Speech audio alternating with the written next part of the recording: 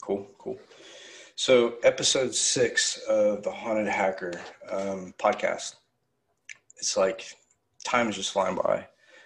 We have Greg, who's a good friend of mine from the UK, Canada, via US, via. We spoke together a couple times in Europe on the same stage. Really good speaker. So we're just going to have a normal podcast, relaxed, casual conversation. Please try and save your questions to the end. Let Greg do his thing. And just a little bit of background on how I met Greg. So we were both speaking at NISC, which is a Sapphire sponsored event. I believe it was in England, right, Greg? It was in, it was in the Northwest somewhere, wasn't it? Yeah. So we both spoke and then got put at the same table with the CEO and the founder of the company, which was really odd, and found out that we had like more in common than just sharing a stage and hacking. So I'll let Greg talk about, state of the industry, whatever he wants to talk about, and we'll just go from there. All yours, Greg. Cool. Yeah, it's good seeing you again, Mike. It's been a while.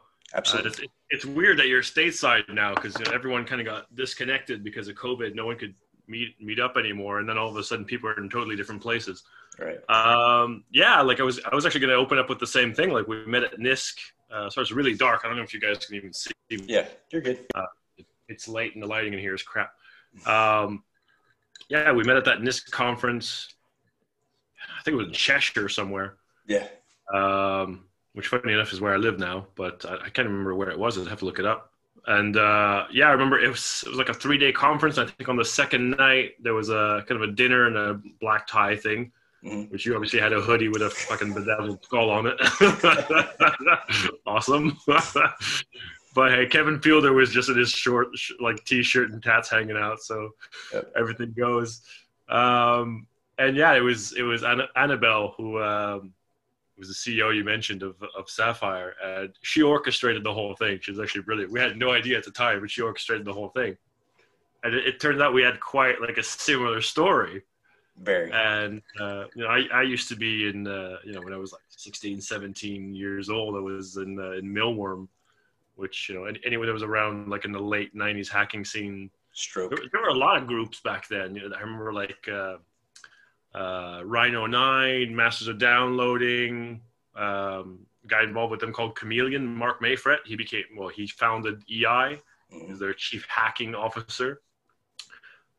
You should be a chief hacking officer for someone someday. I think that's like your perfect career thing.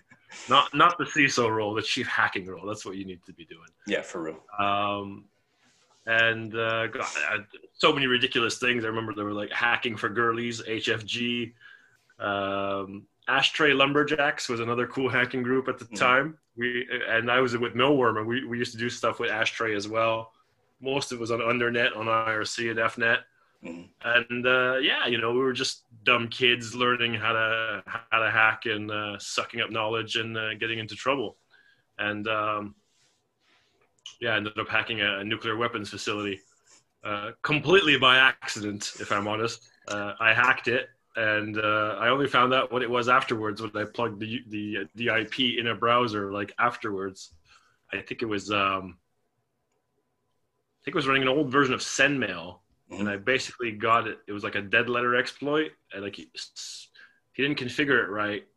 Well, SendMail had this feature where it would send undeliverable mail to a file. Except I managed to trick it and change the file it delivered the mail to etc password. So I just sent an undeliverable email with a UID, GID, and a hash that I knew, and I tricked it into having the system's own SendMail push it to the password file, and just created myself an account on the system, some random system on the internet. And once I got access to it, I put it in the, Netscape at the time browser. Oh my God. And next thing you know, I was like, it's a nuclear research center. I was like, oh shit. Let's download all the emails and deface the website and do all this other cool stuff. So, ended up moving to the States a few months after, because it just felt like that's where all the scene was. and yeah, visited by some men in suits not long after that. One of them from the Immigration and Naturalization Service, because that's the only thing they could pin on me. So I ended up doing some like all kinds of weird stuff, to be honest. And those are stories I don't really want to share them like super publicly. You know, one-on-one is all right, but super publicly, no. And it's stuff that like a lot of people don't believe you.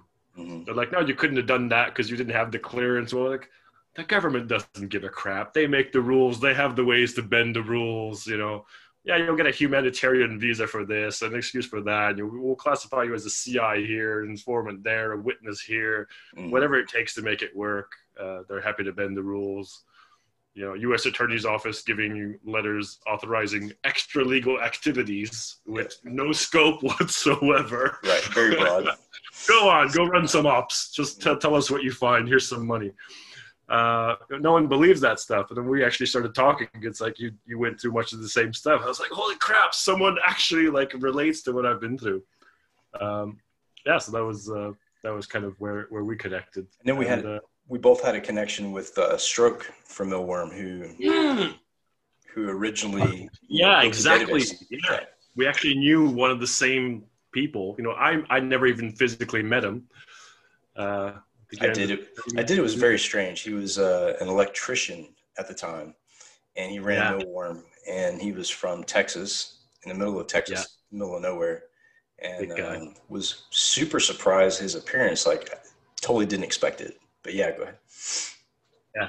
No, I had a similar thing. Can I up my audio a little bit? I can't. I'll try to get closer. Someone. I remember meeting like other people from the scene, and they're like totally not what you'd expect. You know, like one guy worked at a car wash.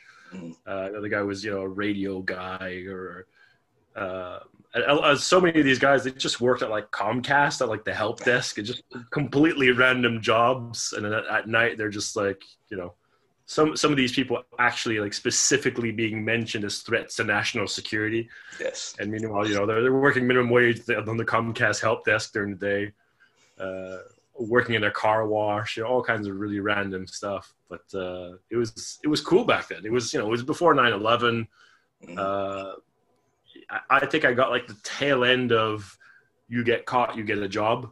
And after that, it was like you get caught, you go to prison because you're a terrorist, right, even though you're just a teenager goofing around. Yeah, so that's kind of, it's weird. I've been reflecting about this recently. That's kind of where I started out. I think a lot of people even back then were very like focused on, you know, specific kind of offensive skills, where I was maybe not as, I was always in awe, like a lot of the guys, because they were like so good. You know, they were coding, you know, they weren't just like scripting Bash and Perl and C and coding C, but, you know, assembly on like multiple different architectures. And then like, I was like, holy crap, like these guys are like way smarter than I am. And I was like in awe of them, but I realized later on that they were actually they were smarter, but they were smarter in that area. They were like really focalized, whereas I was always more of a bit of a generalist, which I think is serving me better playing defense now.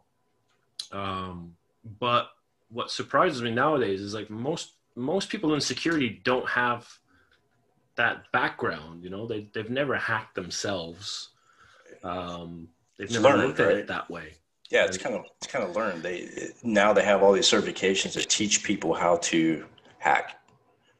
But they've not gone through it themselves. They've never had the mentality, the thought process. Right. And that's kind of what worries me. And I actually had a talk last week, and I was talking about why standardization is a bad idea. And I actually remember being at that NIST conference, and there was a guy from, it was like the Chartered Institute of Information Security, and he was saying it was the only organization that was recognized, you know, by the government, by the Queen and everything, and how they wanted to standardize everything. I was like, you're standardizing the thinking out of it. Like you just take a step back and look at what you have in front of you, because it's going to change whatever you're doing, defending time of day, you know, time of year, whatever, you have to fix what's in front of you. You stop trying to standardize the thought out of it. And that actually really, really pissed me off. I thought that was like a terrible idea. It was horrible. Yeah. So and I was like disagreeing with the skills gap and everything. And I'm like, you only have a skills gap because you've standardized the approach and it doesn't work and you're just throwing bodies at it. Exactly. And I try to tell people that, like when I went on to the tour the first time, I did Inside the Mind of a Hacker, right? So there's a whole psychology behind what we do that you can't teach in a class. Yeah. It doesn't exist. I remember seeing your first talk at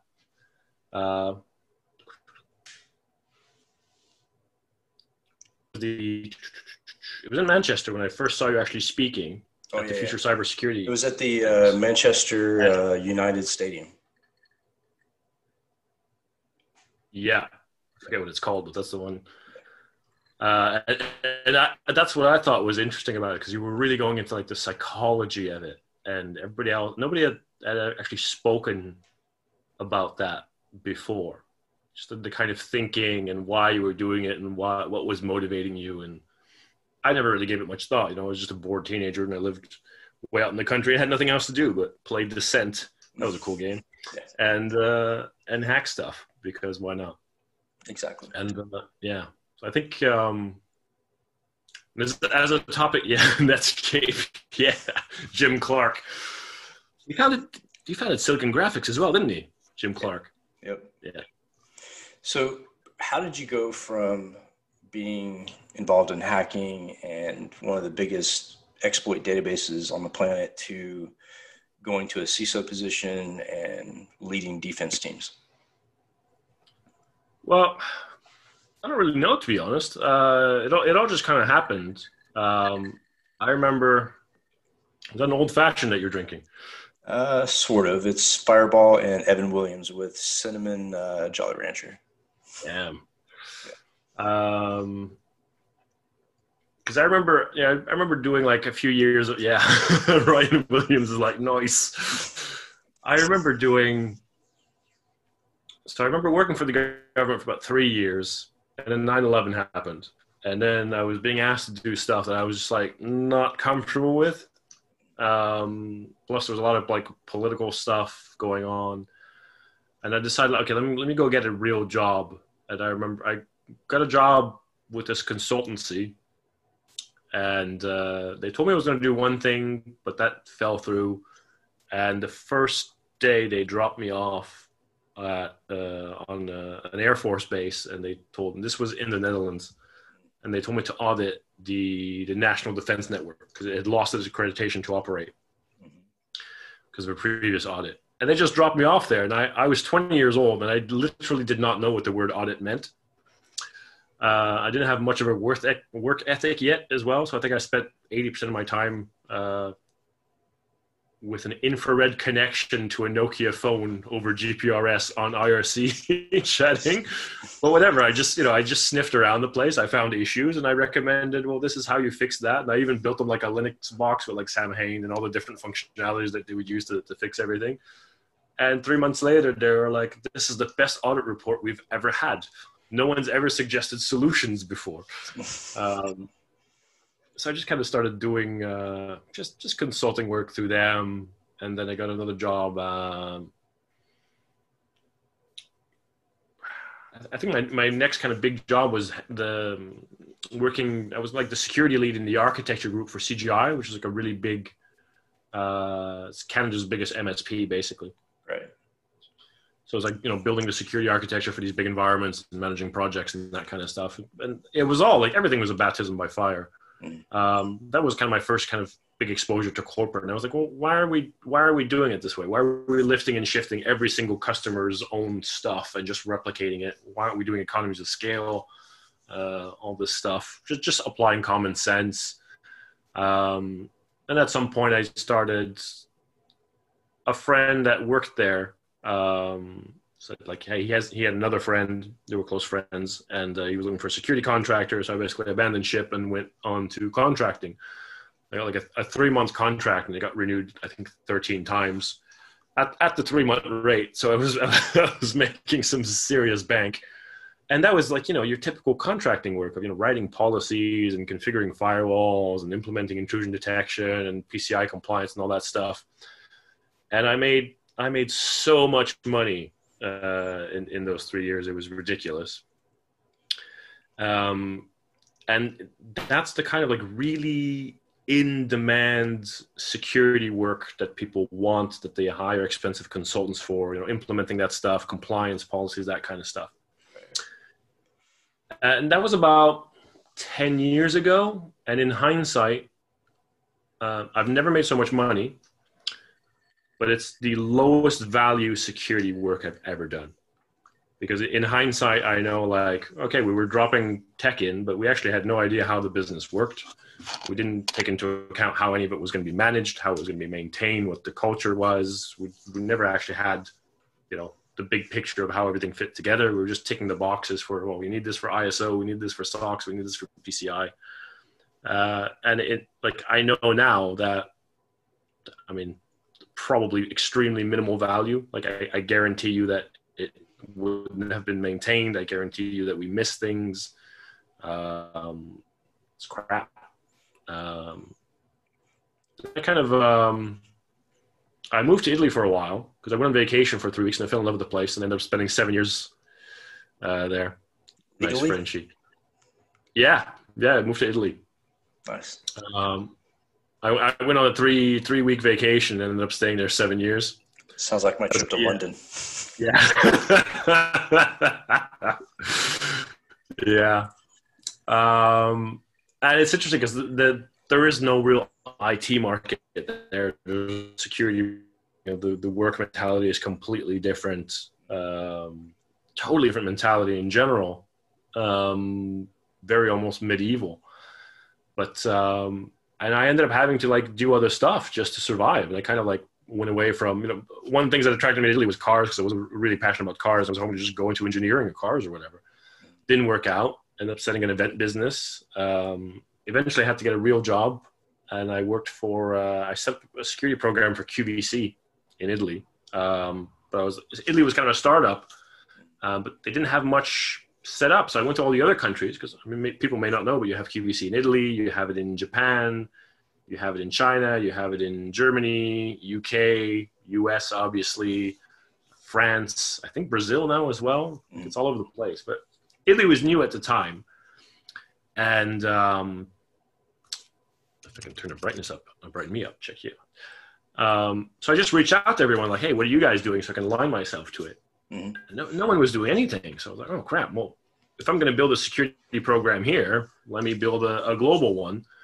And that's what I started doing there. And eventually they hired a VP of security, which is something they had interviewed me internally for, but they decided they wanted an American to do it. And for whatever reason, she just made her mission to get rid of me as soon as she started. Literally my first meeting with her was her having me report into someone in Germany instead of directly to her, like all the other heads. And she kept trying to get me fired, but the Italian employment laws are like, you can't fire people basically, not without giving them 2 years salary. Same as Scotland. And to agree with it, it's like unbelievably difficult to fire people there. And it got really weird. Like I ended up like spending like 150,000 euros to try to frame me for a crime. Wow. It was, yeah. I bought a lot of land with the settlement. so focusing on that same idea, what I've noticed in the industry in general is people want workers or security guys with that hacking mystique or that background, and they want to use this to boost their company, but they don't necessarily want that person. They just want the name or the background, but the trust is hardly ever there. Yeah. Yeah, I think you've experienced this relatively recently. Yeah. Yeah, well, that was definitely a PR success, but it didn't last very long. It was huge PR. They get picked up by InfoSec magazine. Yeah. It got picked up by some financial, FinTech Times. Yeah, FinTech Times. And I worked for them for like 6 months and never got paid. It was an absolute disaster. Yeah, I've had a 5-month stretch where I didn't get paid. That's the industry, right? Like that's the type of things that we go through. They want that background, but they don't want to pay for it. I think, yeah, especially with the hacker background, like hackers they get used as a commodity in terms of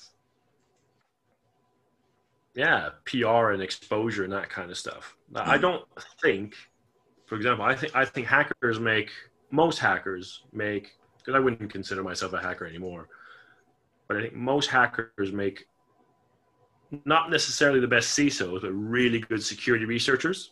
Right. You know, guys like you, guys like Chris Roberts come to mind. You know, absolutely freaking brilliant in that focus. I'm more of like a how the pieces fit together guy, and I recognize like this guy is your researcher. Like this guy really knows, because you know, I've been there. I've been in that culture. I recognize the skills. Like I know what makes someone really, really good. Right. And that's my job, just to recognize that, get teams working together, putting it together. But yeah, and there's a lot of politics in security as well. And I think part of that is people don't really understand how security works, first of all. You've got a lot of people just kind of going through the motions because there's standards and best practices, but they don't really question why they're doing some of this stuff. But it's missing that kind of mentality of fitting all the pieces together. And I think that's why it's interesting, because I think the industry is, there's this weird dichotomy to it, and that you've got people like you who are doing like really cool, tip of the spear research, or like really, really sophisticated stuff. And you're like, holy crap, like how are we going to protect ourselves against this? The reality is 99.99% of the time, it doesn't matter, because big companies are still getting breached by SQL injection and not patching 3-year-old stuff. And companies like just recently that maintain threat intelligence and vulnerability intelligence on specific customers gets breached. And I think that was like global news just a couple of days ago. I have no idea who you're talking about.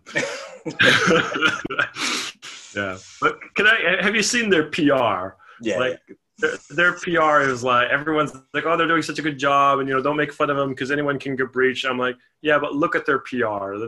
I don't know what happened, although I read that someone said that there was no 0 days were used or anything. Usually not. There could be confusion, because maybe it was their pen testing tools that had no 0 day, but I read that no 0 days were used in the hack. Right. Which to me means, well, you didn't patch something, you got phished, or something, another right. basic thing happened.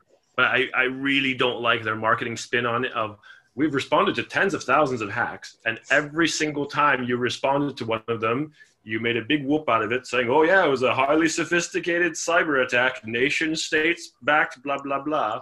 Right. And now that you got pwned, it's like, unlike all those other ones, these guys were really, really, really, really good. Yeah, they're so much better than you that they need your red teaming tools. No, they don't. And usually it's an insider. Like with companies like that, it's usually an insider that leaks either a vulnerability or an open avenue to get the intel or the tools. So like shadow brokers, right? When the CIA leaked their tools to shadow brokers, that was an inside job. Yeah. The industry in general, I think, can be kind of cloak and dagger. And people getting into the industry, they learn about it in school. They read about, their roles or their job possibilities in books, but they don't understand like the politics, and they don't understand what goes on behind the veil. And that's one thing I try to expose, is that there's a whole nother world within security that people don't see. Yeah, there's a lot of politics. Like you hear a lot of CISOs, or whatever you want to call them, like security leaders, security managers, moan all the time that they don't have enough money, and they don't have visibility, and they don't get to report to the board, or the board doesn't take them seriously. But quite frankly, most of that is your own failure, because if you're in a leadership position, whether it's security or marketing or sales or finance or whatever, it's your job to create those relationships and communicate and be understood and all this. So that's fail number one. And the second one is, I think we actually secretly love it, because I've seen so many organizations where you've got, dozens and dozens of employees in the security department. You've got CISOs, you've got heads of, you've got directors, and there's big budgets going around, and, high salaries being made. And they're actually doing a really crap job, but they're so poor at communicating that other leaders, you know, so the COO, CFO, CEO, if you're in security, they automatically dismiss you as, yeah, that's security stuff. That's mumbo jumbo. We can't understand that. And it's you can't understand it because they're really crap communicators. I've got no issue communicating security to boards. Everyone's saying, like, oh, boards don't understand risk. You've never spent time around a board because they spend a third to half their time talking about risk. It's like topic number one on boards. So it's actually, if you're a crappy security practitioner, of which there are many, it actually behooves you to not be understood. Because if they understood you, if it was transparent, they would realize you don't have a fucking clue what you're doing. Or fraud, yeah. Yeah, and I've had, you know, my, I recently got a job, but then and I was brought in there to kind of rein in a CISO that the company admitted was like a real problem. But apparently it turns out he had leverage on someone and he got my contract rescinded. There's a lot of that politics. There's a lot of that politics that goes around too. So if you work for one company and you become a trusted employee or security advisor and you move to another one, if someone holds a vendetta, no pun intended, it can make it really hard for you at the next place. And I've seen that happen millions of times. Yeah. I've had like, you know, I mentioned like the QVC one. That was a good example for me. And I had the, so 2 years ago, started called the Capita. You may have heard of them in the Capita, UK. They're a massive, mostly government, but managed service provider. And they for a while on the Wikipedia page, it said Capita, also known as Crapita, because it's so bloated and mismanaged internally.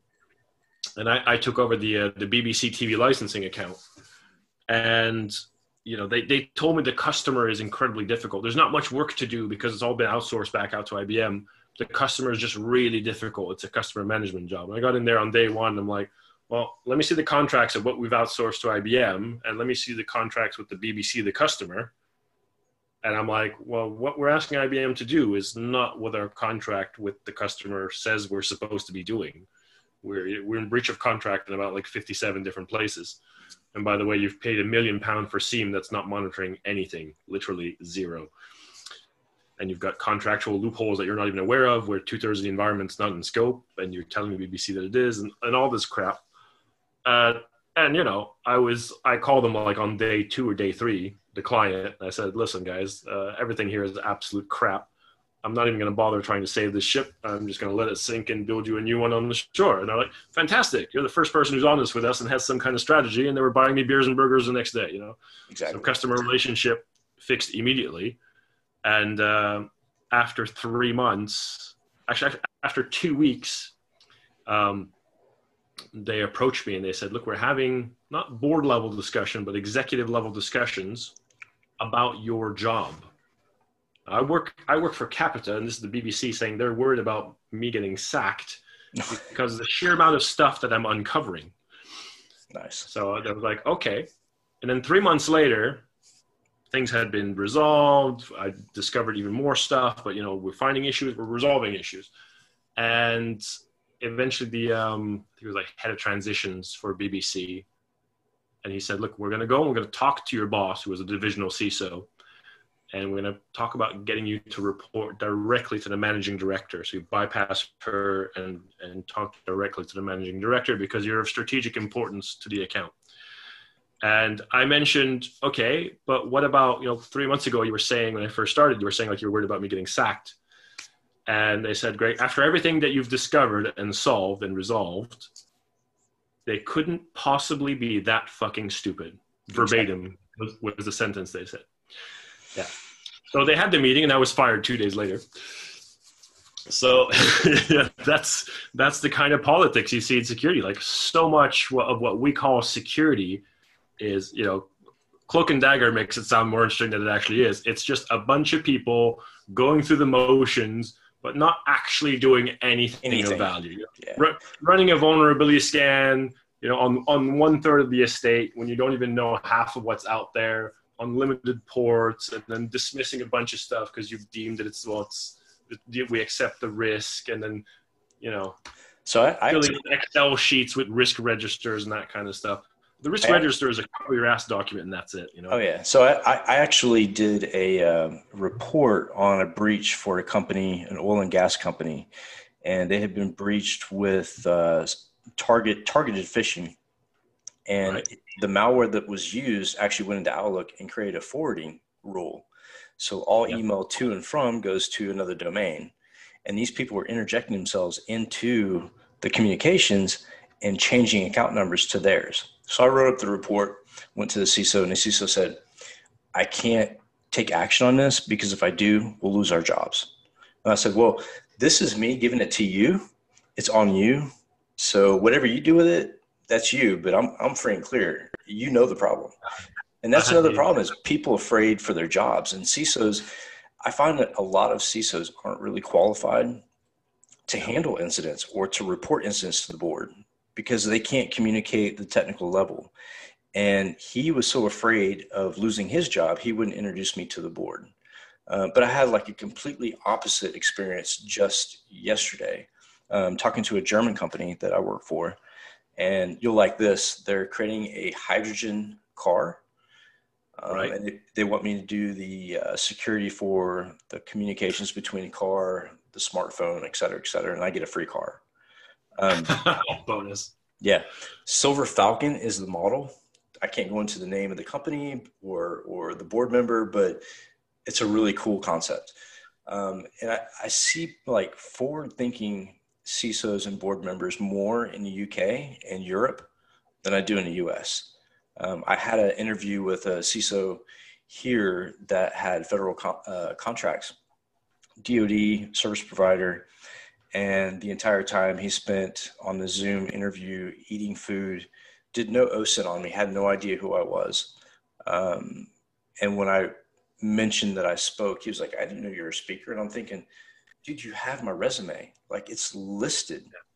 But a lot of those guys, they don't care. They've been appointed by friends, right? They've been brought in by friends and put into a position, and they suck up the money. I'm surprised. I'm surprised to hear you say that you think they're more mature in the UK and Europe, because in the UK, like most CISOs are astonished at like the pay rates in the States are like 3 times higher. Yeah, you got salaries of $300,000+ a year. Right. But the mentality is different. The mentality is completely different than. Yeah, I think the American way tends to be a bit more rigid as well, right? It's just like, this is what we're going to do, and we do it.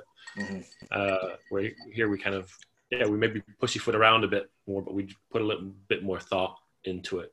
Funny enough, I started, the situation you mentioned where they got into the mailbox and they're redirecting mails and changing payment details. I had the exact same thing about 2 years ago. And the exact same thing. That's and about when it happened. Yeah. That's when it happens. Go ahead. Yeah. And I remember while I was investigating, I was like, can you email them and have them send you the original email with the headers? Mm-hmm. And then we're like waiting for a response. And we're like, we're not getting a response. And I'm like, call them up and ask them about the email. And the guy's like, what email? Like, they're still in your system. so by any chance, was the domain that the email was going to, was it a Bitcoin domain from GoDaddy? I don't think so. I don't remember what it was. This one was like a Chinese domain that was a Bitcoin domain that was registered through GoDaddy. And I was like, what part of that header does IT not like really get or understand? And why do I have to clean up? Yeah. No, and I had quite recently when I was asked to have a look, and it was just a day's work, but it was managing director's email account compromised. Emailed one of his people to make a payment of.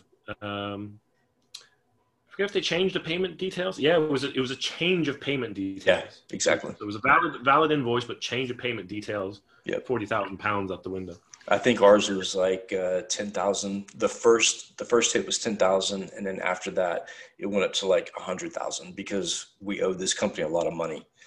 And the person who interjected, like, they made cash because the head of accounts payable paid it out. I was like, are you kidding me right now? Yeah. I mean, and that's my recommendation to this latest one is like, forget about the tech and the security and everything. Like, just set up the process. And whenever you need to send more than £10,000, call the person up. Yeah, okay, it could be a deep fake and all that stuff, but it's still like 100 times less likely to happen.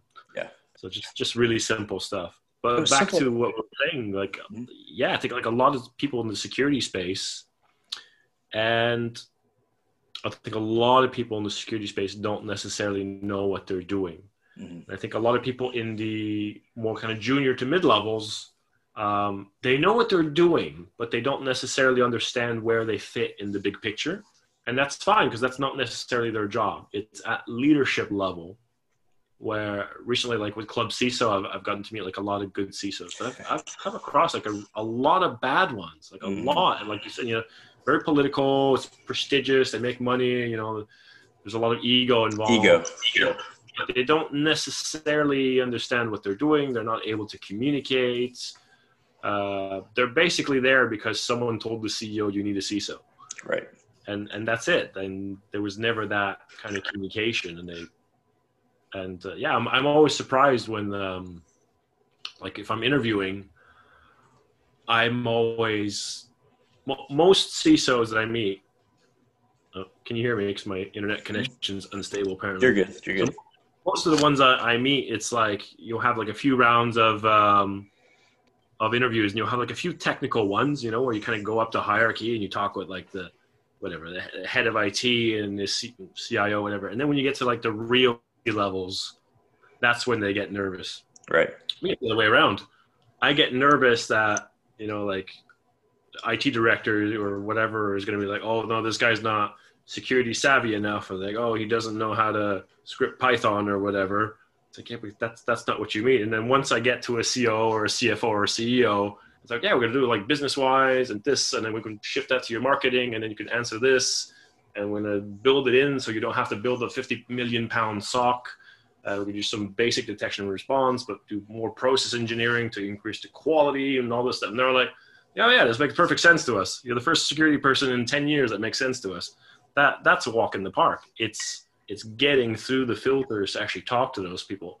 And I'm just, like the book I wrote I was literally going to call it like Ransom Musings or something like that. It's just completely common sense stuff.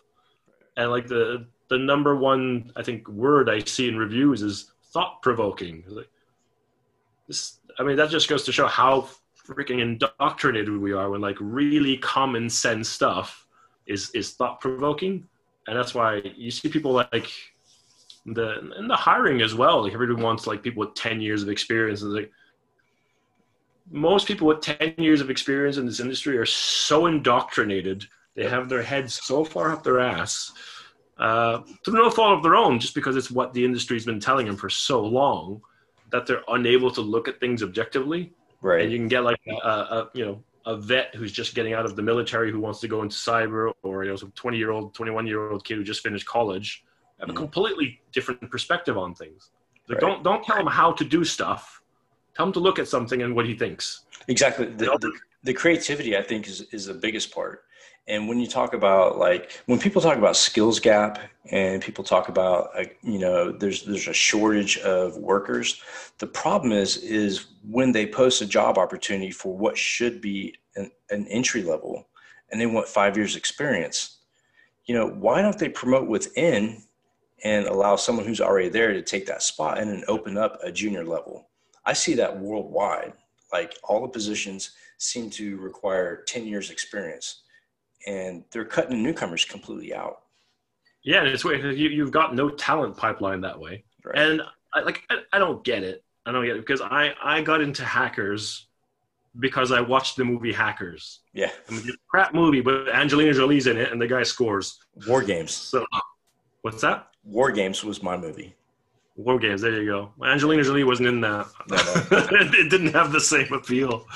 So it was literally like I Yahoo'd hacking because Google didn't exist yet. It didn't even have a computer at the time. Bought a computer, started Googling, discovered Linux, started messing around.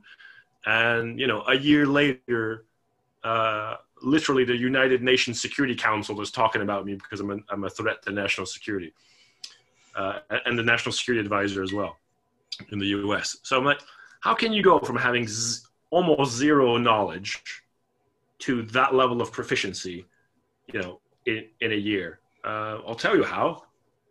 I read a book every week or two, and that's while I was going to school, partying and getting drunk all the time.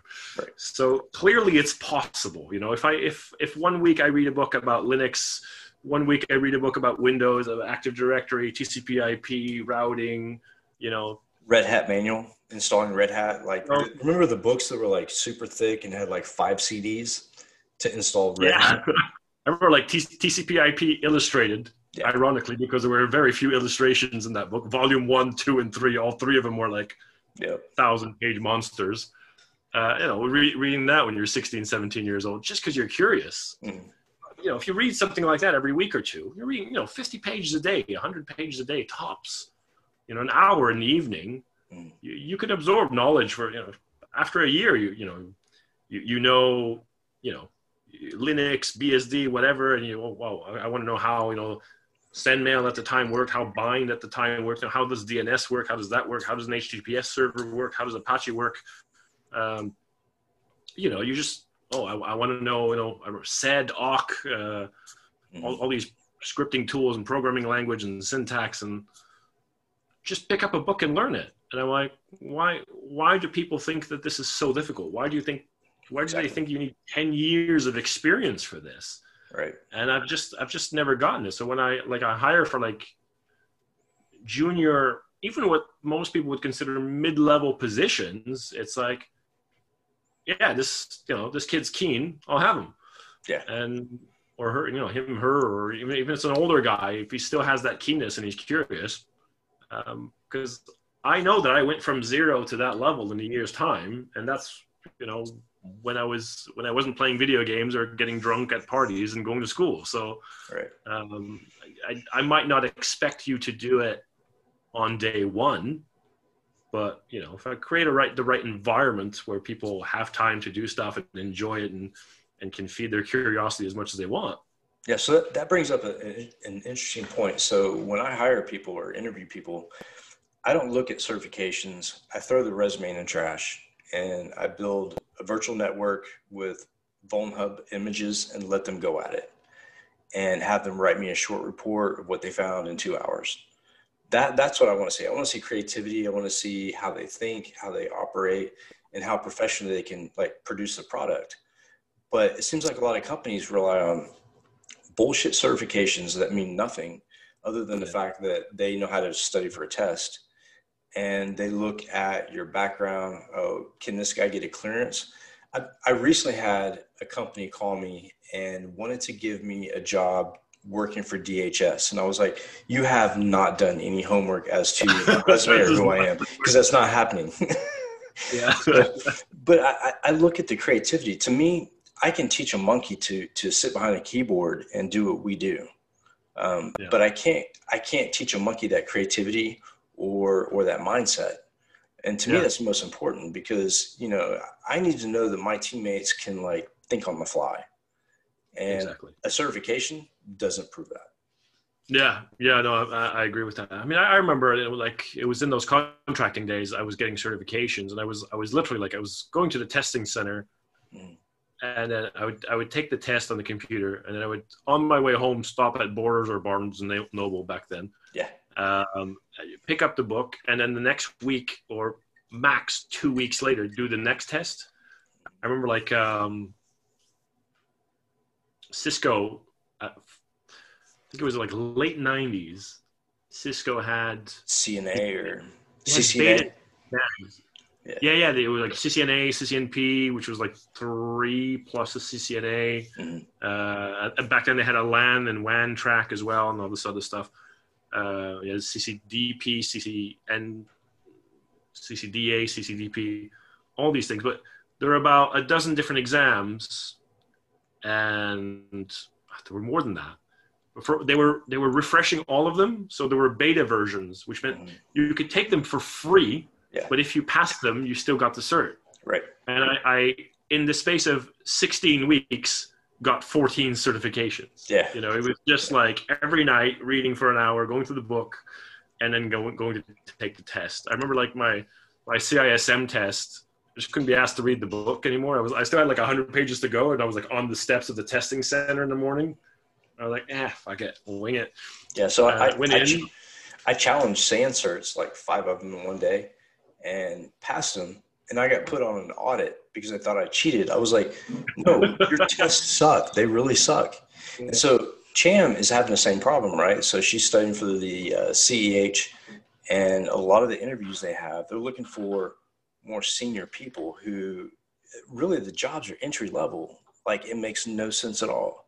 They want like multiple certifications, and somebody starting out is not going to have multiple certifications. You know, those are expensive, and really like certifications has become its own industry where you have to renew. You see these diagrams now where they lay them all out. There's hundreds of them. Yes, man. What the hell is this? And it's expensive. It's like $5,000 for boot camp. And yeah, I've never done a course. I've always just bought the book and taken the test. I've just taken the test. Screw the book. Yeah, I remember I took. It wasn't 5, but it was the CISSP. You know how there's like the ISS, EP, MP, and AP specializations. Yep. I took all 3 in one shot with the time allowed, but the time allowed was still only for 1. So I did all 3, and I was actually the second person to finish. And the first guy that finished, he was a bit smug because he finished 5 minutes ahead of me. And he's like, "Hey, which exam did you do?" I was like, "I did all 3." So, but you know, I've let them all expire because they don't really. They don't mean anything. Yeah, they don't mean anything. And I have people approach me on LinkedIn wanting to sell me certifications. What certification are you interested in? I'm like, none. Quit contacting me. Because it's a full-blown business now. They make money off of making people recertify and making their certifications a standard within a certain niche of the industry, which I think is totally wrong. It's hack the Gibson. I love that. That's so old school. Yeah, it's such big business now, and you know, it goes back to that push for standardization where you have all these people who benefit from it because it's business, it's money for them, advocating that, oh, you need these skills, you need these standards. No, you just need someone who's got a freaking brain who can think. Yeah, so we started a company in London called Cryptasec, and we had a couple companies contact us and say, "Hey, look, you know, we need a pen test. Are you guys Crest certified?" I'm like, no. First of all, I'm American. I don't give a shit about Crest. And second of all, what does that really prove other than liability? You know, I remember that, and that I was going to do a talk, and I ended up adding this completely random slide to it just because of what you'd just been through. Mm-hmm. And it was like, who is the better driver? Yeah. I remember guy who managed to get his Chrysler on a rooftop somewhere somehow. And then you had a picture of Max Verstappen driving an F1 car. Well, Max Verstappen is too young to have a driver's license, but this guy with his Chrysler on someone's roof clearly has a license. So according to the certification lobby, the guy with the Chrysler on the roof is the better driver. And it's just not the case. And that was I think that was Manchester, the future of cybersecurity. Yeah. And it was like, can you just Google someone's name? That'll tell you more than any sort of, especially when you've got the reputation you have. So far in all of my interviews in the past, I guess 3 months, nobody has checked my background. I was on a call with a leader of a German company, and he wanted to know my background. He looked at my LinkedIn. He'd been following me for a while and saw my post. He's like, "Yeah, I'm really interested. I want to hire you. Tell me more about your background." And I simply responded with, "Just Google Mike Jones hacker and let's talk." So while we're on the phone, while we're Zooming, he's like looking it up and he's like, "Oh shit, that's you."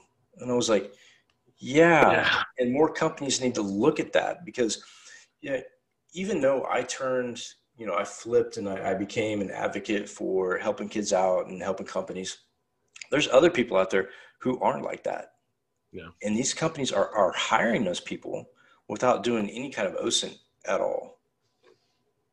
Yeah. I mean, you were saying earlier, like, you don't even look at resumes.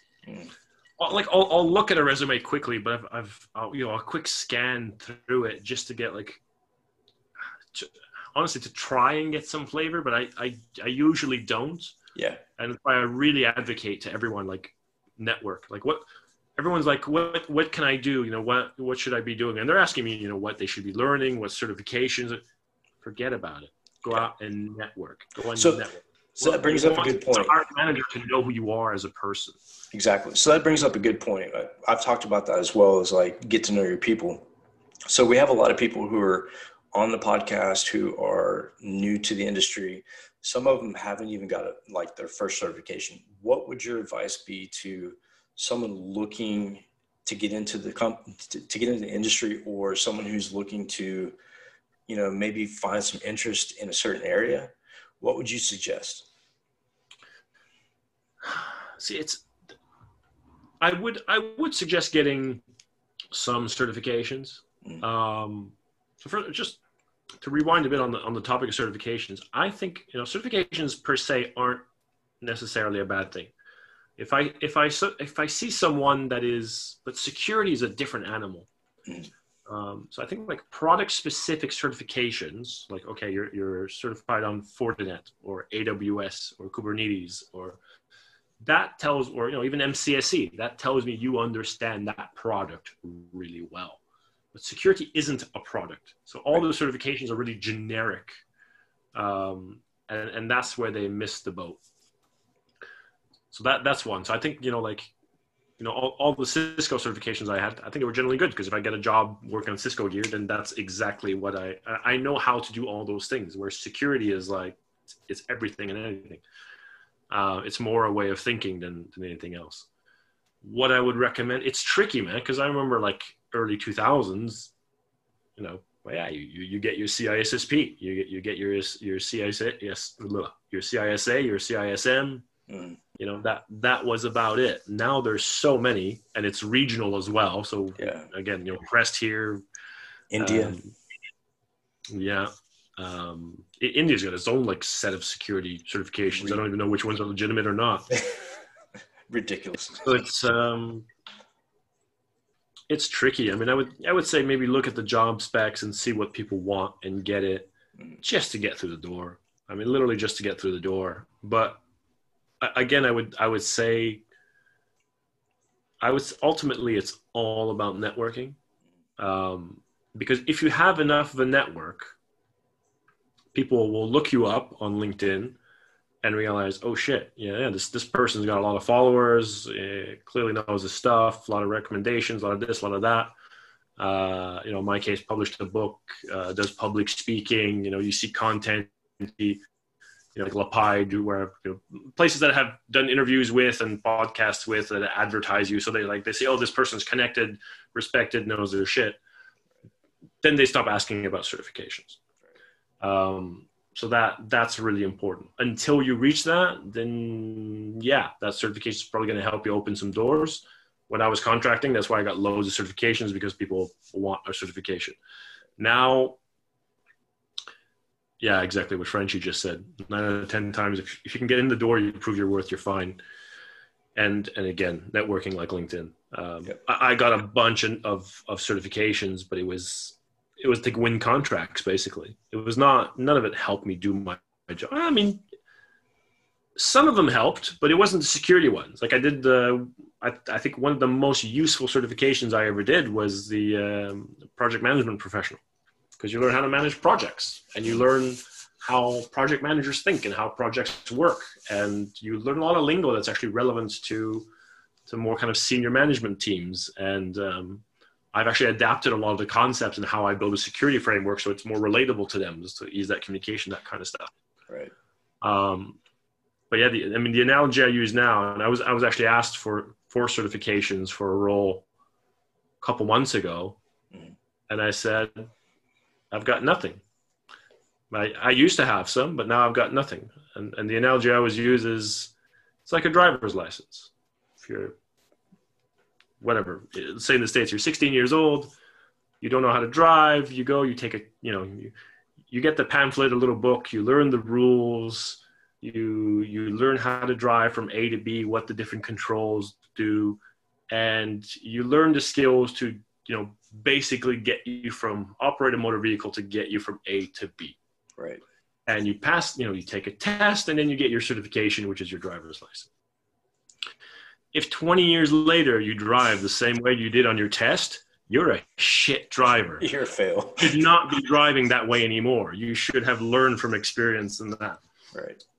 And the guy, he was like, he laughed. He was like, "Yeah, that's a good point." And the thing I love about using that analogy is that afterwards, when the same people go and talk to other people who've talked themselves up because of how many certifications they have, they remember my analogy is like, this guy drives like a 16-year-old. Yeah. That's not what I want.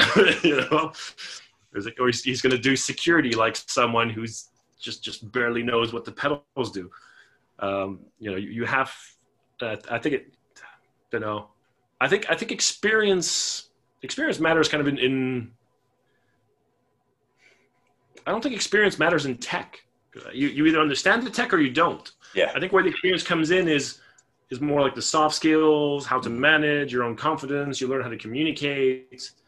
How things work from the tech standpoint doesn't change. Right. So you read it in a book when you're 16 and you get it, right. It makes no difference. 20 years later, it's still the same.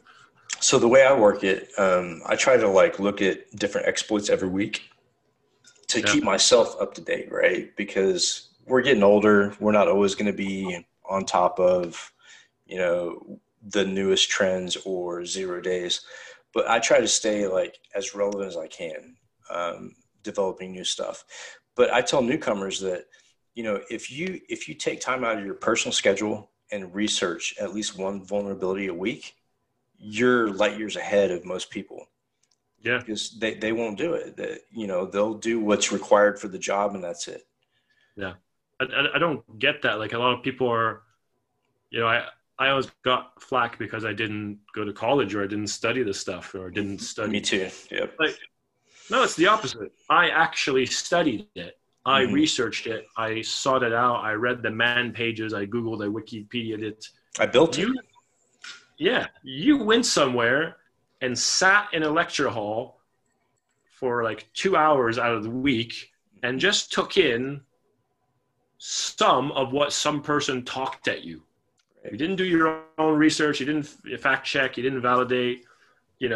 I spent all the time sucking up the knowledge. You only spent some of it moaning, rolling out of bed, going to the lecture hall, and and sticking to just what's in your textbook. You didn't go any further than that. So I think that's a good point, actually. I look at guys. The pace of learning, if you self-learn, is 10 times higher than if you go to university. Oh yeah, for sure. I actually remember, you're bringing back a lot of memories now. I remember being, I think about 20, 21 years old, and my friend, maybe 22, I don't know, but my friends were just finishing, even 20, my friends were finishing college and university, which I'd never gone to. I dropped out of high school. And they'd gone off to study for 2, 3, 4 years. And then I kind of reconnected with them when they finished, and I'm like, what you learned in 4 years, I learned 3.5 years ago. Yeah. And have been going on ever since. So it was I've literally, in 4 years, you learned what I learned in maybe 4 or 5 months. Yeah. So going over your career and everything you've been through, if you could give one simple piece of advice to somebody that is just entering our space, knowing the trials and tribulations we've been through, what would it be? I think I said it already. It's network. It's really network. I'd say, yeah, you have to, and I think a lot of us are introverts, so this is difficult. It's hard. You have to build a reputation. You have to build a brand. And this is not necessarily through experience and the stupid idea that people have that experience is a unit of time. Because as we just said, depending on how much you put yourself into it, how much you achieve in a period of time can vary hugely. you have to build that brand, and you can shortcut that by creating stuff. If you publish papers and articles or code stuff or create exploits or papers or the more you contribute, the more people will see your experience. It doesn't have to be work for someone else. That's really important. I think the beauty of that is you start creating that brand, that reputation. People know what you do. Exactly. You're not a security or an analyst or this or that. You're a Mike Jones, and people know what Mike Jones. He does a little bit of this, a little bit of that, a lot of this, a lot of that. It's its own thing. But because you have that brand and reputation, people know it and will grab you for those things. So exactly. Once you achieve that, you don't have to fit that mold of, oh, you're a junior analyst, or oh, you're a SOC engineer, oh, you're this, which we've siloed the crap out of it. I don't even know what the roles mean anymore. It annoys me. I like to make up titles just so that my people don't have one of those generic ones. Yeah, I mean, like some of the companies I've been talking to, like they want me to create my own role, which I think is really respectable. You know, they understand the value, and they know where I can decide where I can fit in and help. And I think that's where we get to our level. But juniors, you know, definitely get your basic certification and move on from that. So Greg, yeah, for real. So where are you speaking next? I know that I speak in January in London for the future of cybersecurity. Are you speaking at that one as well? I don't know. I'm losing track, and I keep I spoke at Black Hat, 2 days ago, and that was like, I think it was on Tuesday. Mm-hmm. Yeah, I spoke at Black Hat on Tuesday. It was Jane Franklin who invited me like last second because somebody dropped out. Nice. Didn't even have slides, so just had like, here's a notepad. Wing it. Gosh, it's weird now because it's. I want to say we do future cybersecurity in January with Frank Abagnale. I know me and Brett Johnson are doing like a podcast live for that conference, but I think either you or Kevin are also going to be on there. Yeah, I know. So I did the last Future of Cybersecurity. I can't remember what the hell it was about, to be honest. We actually did the one in Manchester together, and then I dropped off, and you and Kevin did one together. No, we didn't do did we do the Manchester one? Yeah. Like last year? Yeah. So I ran off the stage early, and Colonel, what's his name, like tried to catch me before I left the stage. Yeah. I was there, but I wasn't talking at that one. I talked to Birmingham one. I was supposed to talk at the London one, but they didn't have the money. And it was supposed to be a 2-for-1 deal, and they had me do the free one, and then never did. And that's a totally different topic. Like I haven't been paid to speak is enormous. Yeah. Speaking is not what it's cracked up to be, kid. Especially now. Yeah. I make sure you get paid. I mean, I'll happily take less money, but get paid in advance now. And I still do most of them for free, to be honest. I don't really mind. I realize that I'm putting a lot of my time into it for nothing sometimes. Yeah. But yeah, no, I did one. No, I did a virtual one for Future of Cybersecurity a month ago, I want to say. I can't remember. And they'd asked me to do that one and another one, but then they would only confirm this one. Yeah. No. So I don't know what. I may have one in Russia before too long, and cool. They're looking for another spot. So maybe we could share like a live conversation between the two of us for that conference. Yeah, I'm happy to. That's cool. Yeah, Russia is an interesting one. I've not been exposed to that much yet. Yeah. So and then the documentary coming out. Well, it's not coming out, but it's being filmed in January. I've got RSnake on it. I don't know if you know RSnake, Robert Hansen. He's going to be on the documentary, and I'm also extending, the offer to jump on and be interviewed. RSnake, when was he active? Because I feel like I know the handle. You do. He's always been active. He does the web hacking. Him and Jeremiah Grossman started White Hat. I feel like I know Arsnake from like the IRC days, Yeah, you do. I'm or sure. somebody else had that Yeah. handle. Yeah. So I have to get a list of names together and contacts, and thought maybe you would want to jump in on that because of our connection with Millworm and stuff like that. But that starts in January. And, anything else that I can help you out with as far as like the US side, I'm more than open to. Yeah, But it'd be cool to get more exposure there, to be honest. but Get the message out. I yeah, just hope we don't all get raided again. I'm okay with that. I live on the top of a mountain where they would have to catch me first. I don't remember what I signed. Exactly. Exactly. But I really appreciate you being on. Tell people about this. Sorry about that. Yeah. I really appreciate you being on the podcast and sharing your experience with some of the newer people, and it's really valuable.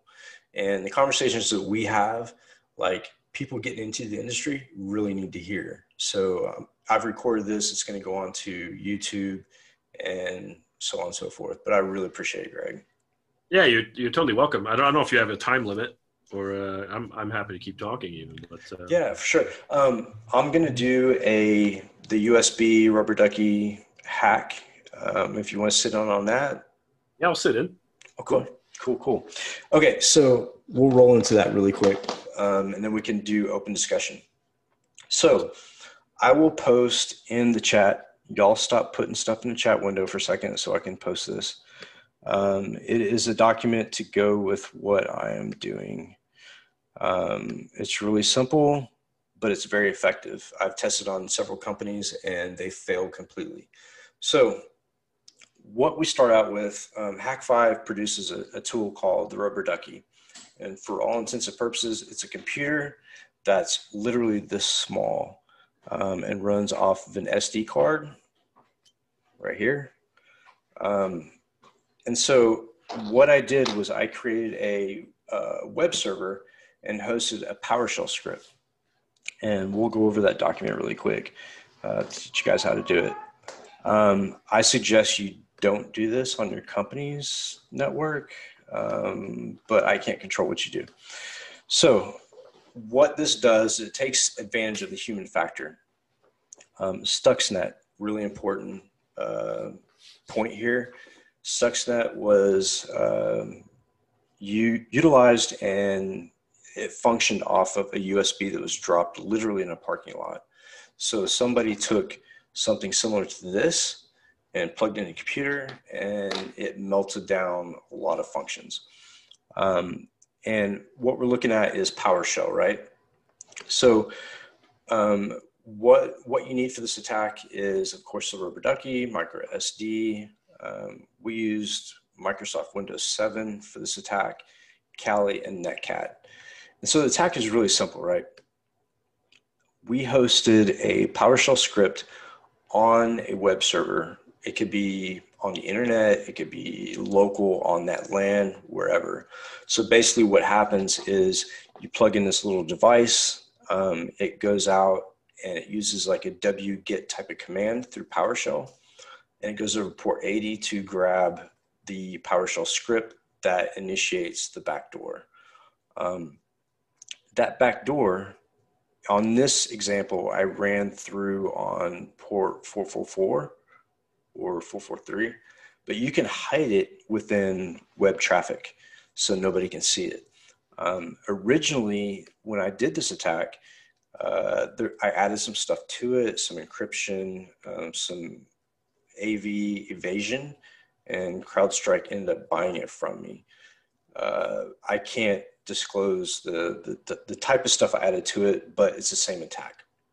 So basically what happens, you plug in the USB, and it literally takes like 2 seconds for the script to run.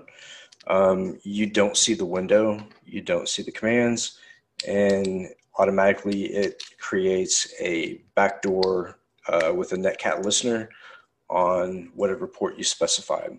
With PowerShell, you can then go into scheduling a job where every time that computer starts, it goes back out, it recreates that session. So I showed you the board of the rubber ducky. And this is what the actual rubber ducky looks like when it's put together.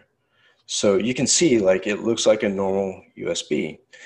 And again, it takes advantage of people's curiosity and really stupidity. And they'll pick up the USB. You leave it in a break room at a company, 9 times out of 10, somebody will plug this in. And before they know it, have admin PowerShell on their system. And then you go into some of the other attacks that I went over last time with exfiltrating data through DNS or through VoIP. It's really effective. So now that you have like the rundown and the actual document, I highly suggest you go over the document, create your own virtual lab through VirtualBox, and recreate. The code is all there step by step, and run it and learn how it works, because social engineering works the best. And when you can incorporate an actual device with social engineering, 100% effective. I've never been on a pen test where I have not been effective with an actual device. I told a story last time of when I did a casino pen test, and I left a land turtle sitting on a table in the admin's office, and they happened to plug it in, and it did a WPAD solicitation, and I got all the NTLM hashes across the network, including domain credentials, and the pen test was over in 1 day.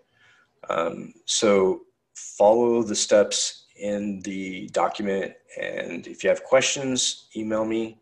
And I'm going to open it up for questions for Greg, for myself, and just in general. If you guys want to hear about something specific or you want to dive deeper, put it in the chat box, and I'm going to ask that everybody unmute. So. Good morning. Ryan. Evening. Hello, guys. Hey. Mike, how you doing? So I see Ryan asked if there's a GUI. No, there was just a line. I should have scrolled down, man. Sorry. Okay. Read what I'm... No worries. So questions for Greg.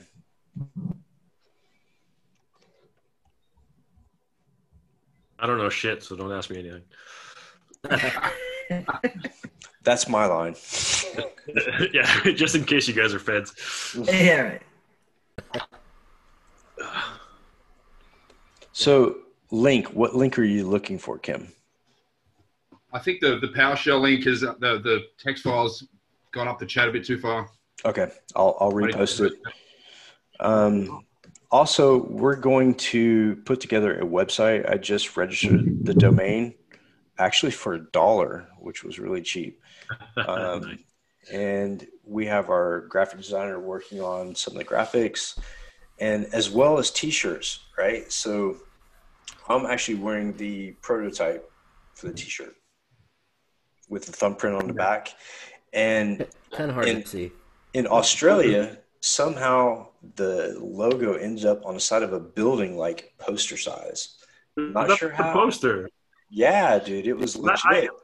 I saw that post. I was just scrolling through my phone, right? And I just saw the picture. I didn't see the haunted hacker little like text, and I didn't see that it was your post. I just saw this like hooded hacker kind of thumbprint thing, and it just reminded me of you immediately. Like I had no idea it was even your post or that it was about this podcast. Yeah, so what's cool is like it's kind of like a movement, right? So you know my story. The government took everything from me, right? Yeah. Destroyed my identity. Stole my identity, basically just made me a zero. So the only thing I have left personally that they can't take is my thumbprint. So I'm giving it to them. Take it. You know, you're not going to stop me by taking all my info. So it's kind of started like a semi-movement of like transparency and, you know, fuck the government for what they do, especially to somebody who's a 2-time veteran. So I was really surprised. Like I woke up to, I think it was like 6 a.m. I woke up to this post of this poster of my thumbprint on a building in Australia. And I was like really shocked. I was like, that is probably the coolest thing anybody's ever done for me, ever. Because that was a nice poster. I mean, someone took the time to make that. Yeah, for real. I was like, yeah, please send me the PDF. That'll be Ryan, right? And wasn't that poster like opposite police station as well? Yeah, it was right across from a police station. So not only does the police station have the visual, but they also have my Twitter handle so that they can come like queering me. And I'm like, yo, dude, I'm in the US. I don't know what you're talking about. Brilliant police would love you. Mm-hmm. Police, actually, let me explain that. So the police in Europe, in UK, in Germany, absolutely love me. Police in the US, not so much. FBI US, not so much. Talking about people getting fucked, how's their hook group, Greg? They're great. Not gonna say anything for now. There's some conciliation going on. I mean, I've basically washed them off already, but I've already pledged. I don't know if you saw, but any settlement money that comes out of them, I'm just gonna give it all to charity. Because it's kind of like it's blood money is an extreme term, but I've gotten so many messages from like former and current employees, where it's just like, Jesus Christ, like, what's going on in there? It's just awful. And I don't want their money. Yeah, sure, I want money, but I don't want their money. So I'm hoping that a decent settlement comes out. I'm looking forward to doing some good stuff with it. Charity-wise, not for myself, yeah. You know what you could do? Nice. You know what you could do, Greg, is donate that money to the London Met Police for their intervention program. I could definitely give part of it to that for sure. Yeah. One thing that's funny is I keep seeing THG hiring people. I don't know how many people here in the UK even know this company. There's always like, oh, we have a new position, join, an exciting time, blah, blah, blah. But it never says a growing team. Like they're constantly hiring because the turnover is so bad. They have like a security team of like 16 people. They've replaced 32 of them in the last 2 years. That's crazy. So the last podcast we did, there was an incident, right? So there was a guy who was involved with a tool that's probably, 20 years old. And they like threatened me like publicly with a wrench, like publicly on Twitter, threatened to come get me. So these are the type of things that we deal with, like harassment. When you get to a certain level, things change. And I didn't expect it to be like that. So I have to be like really careful of, who I let into the podcast and who talks and what happens. And it's sad, man, because, I look at the industry as like a big family, right? So I'm close with Chris Roberts and Ralph Eshmandia and multiple people who I've been with for tons of years. But there are people out there, and I want newcomers to understand this, is that there are people out there that will target you because of your success. So just, keep your eyes open and choose wisely who you communicate with. I feel blessed. I feel blessed because I look at like my personal network and personally and on LinkedIn, whatever, and most of the people, the vocal ones that I noticed, they're all freaking great. Most of them are really, really great. I know Lisa's had some problems. Oh yeah, she's got trolled like heavily. Crazy. But I don't understand why people do this, right? Yeah. Mike, in your case, the guy threatening you, that is totally not acceptable. It really isn't. With a wrench. And what's surprising is that somebody threatens you like that, and it's either because they're either jealous or whatever, or they really don't have a clue who you are. Yeah. I mean, on the backlash, you could, if you wanted, you could make that person's life really difficult for them if you wanted to, But on the other hand, when I speak to people, my thing is always, if you're going to have a chat with somebody, you're never going to agree with what everybody, what they all say. But, we have a difference of opinion about games, but we have a sensible discussion about it. We just talk about it. You put your point forward, I put my point forward. We don't agree. Fair enough, But if you're going to put something forward to somebody, always put something forward that's how would you say, constructive. Don't dish somebody. If you don't like something that somebody says, either just say, well, okay, I don't agree with your opinion, but always try and say, well, I don't agree with it because of this, so I think this would be better or whatever. You know, if people would do that, it'd be a whole lot better. And Greg, to you, the stuff that you've been putting up with recently, I mean, again, that's completely not acceptable, but also it says a lot about the culture in the company.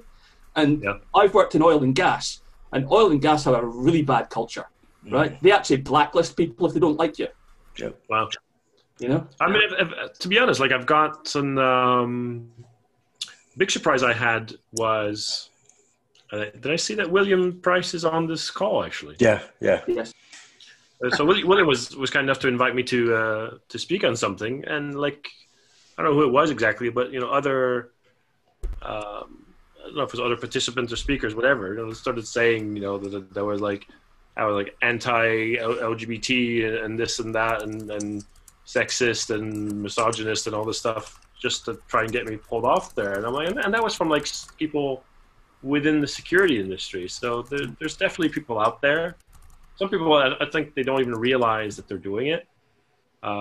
They just become very kind of polarized politically on one topic, and they can't see, you know, the forest from the trees. And if someone says something objective, you know, as soon as someone says something that's objective as opposed to their specific way of looking at it, then, oh, no, you're not with me, so you're against me, so you're evil, you're the bad one.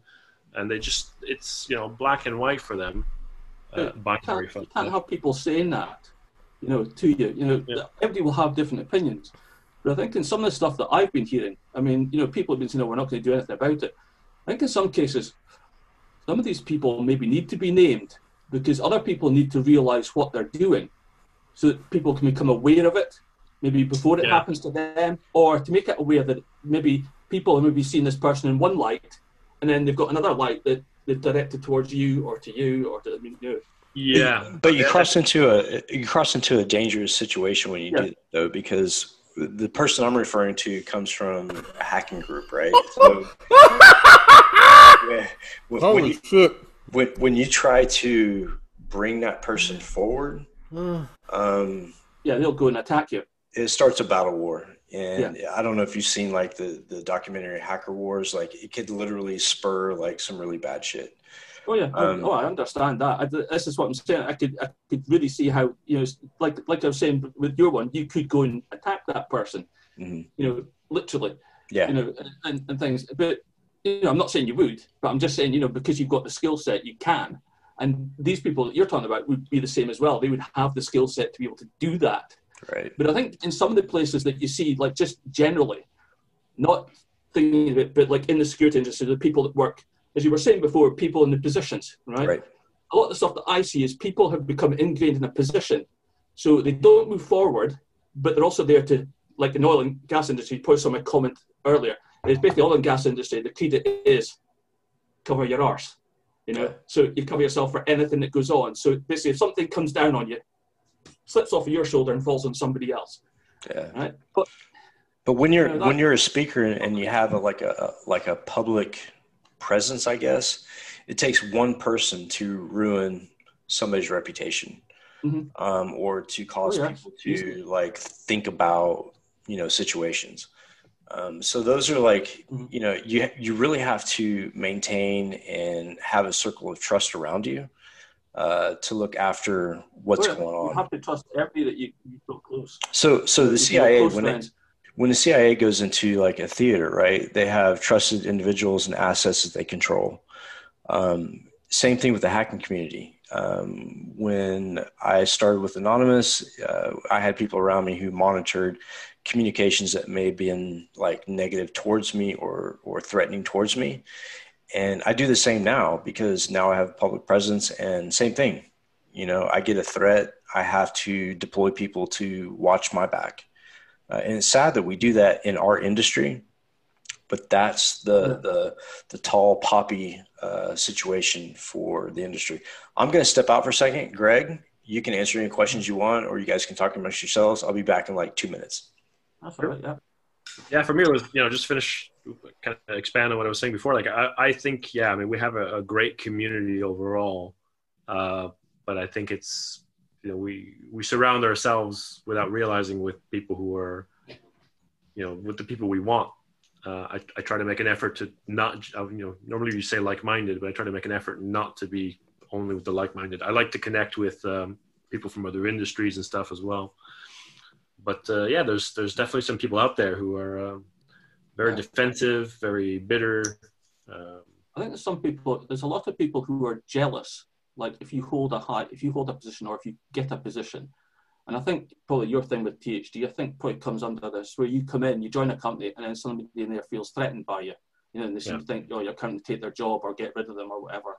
And it's like, well, no, you've been brought in to do a job. And the whole point is when you join a company, you want to be working in a team where you can trust the people you work with. You don't want to be covering your back with the people you actually work with.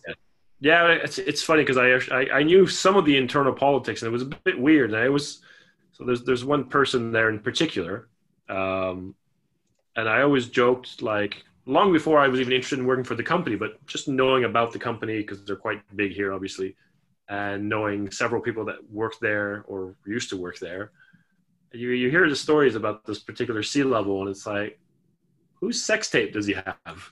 Because there's no way you would keep, this is like a company that's quite rigid about, you don't perform, you're out. Like, they don't tolerate slackers or poor performance. And they're quite draconian about it. And this person just, everyone says that they're awful. And, I had my second interview with the co-founder of the company and the CFO. And I'm like, you have serious cultural issues in your security organization. And he goes, oh, you mean, and the guy's name. So it's like, how is it that everyone in, every C-level person in the company knows that this guy's really, really bad, but he's still there? And when I was first approached, I was like, I don't want to come work for you guys because you already have someone in charge of security. And I hear terrible things, and I want to be able to set the direction, and I don't want to be, subservient to his culture or whatever. Like, I want to be able to change things. I want to be able to take care of my people, the people who automatically become my people, in my own way. I want us to be able to, do what I think is right. And I just don't feel like I'd be able to do that. And THG's own recruiters were like, yeah, actually we recognize that. And that's why we're kind of looking for a group CISO type thing to control this person. So like, well, why do you need someone to control them? It was a question that hadn't really dawned to me at the time. But the more I hear about how this person got there, the nepotistic relationships, the abuse, the bullying, all this other stuff, and how the turnover is just absurd when this person just keeps being protected. Seen that here up in the oil and gas industry with management like that. Yeah. What I don't understand is how has that person managed to retain their position when clearly would be losing staff hand over fist. They're losing more than that. I heard of the CISO of one large retail group tell me that they were going to host all their brands on THG's platform, and then they did their due diligence and started talking to them, and they backed out of a $10 million a year deal because of just how bad the security was. And I've heard like other people in the SOC just like, we like bring more like basic things like we should have a password policy, and the CISO didn't care. Like, he doesn't have the first, not my words, it doesn't have the first clue about running a security organization. Right. So I had firsthand experience with oil and gas and how bad it really is. The oil and gas industry as a whole is probably infected with the most ransomware and the most backdoors than any industry I've ever seen. I scanned probably 100 ocean-based platforms that had Mimikatz on the platforms. Yeah. And I was giving the explanation of, sometimes we use that for password breaking, or if someone forgets a password. But what they don't understand is I can access Mimikatz and do my own shit. So the oil and gas industry as a whole is so far behind the curve of security that I spent most of my time filling out reports and dealing with law enforcement as far as child pornography goes. Like, it's horrible. And that's industry-wide. I told you that. Yeah. It's ridiculous. And again, this goes all the way back to probably when PCs first appeared. So we're going back to the 80s. And the popular thing used to be, obviously, people would email porn pictures to each other and that sort of stuff and things.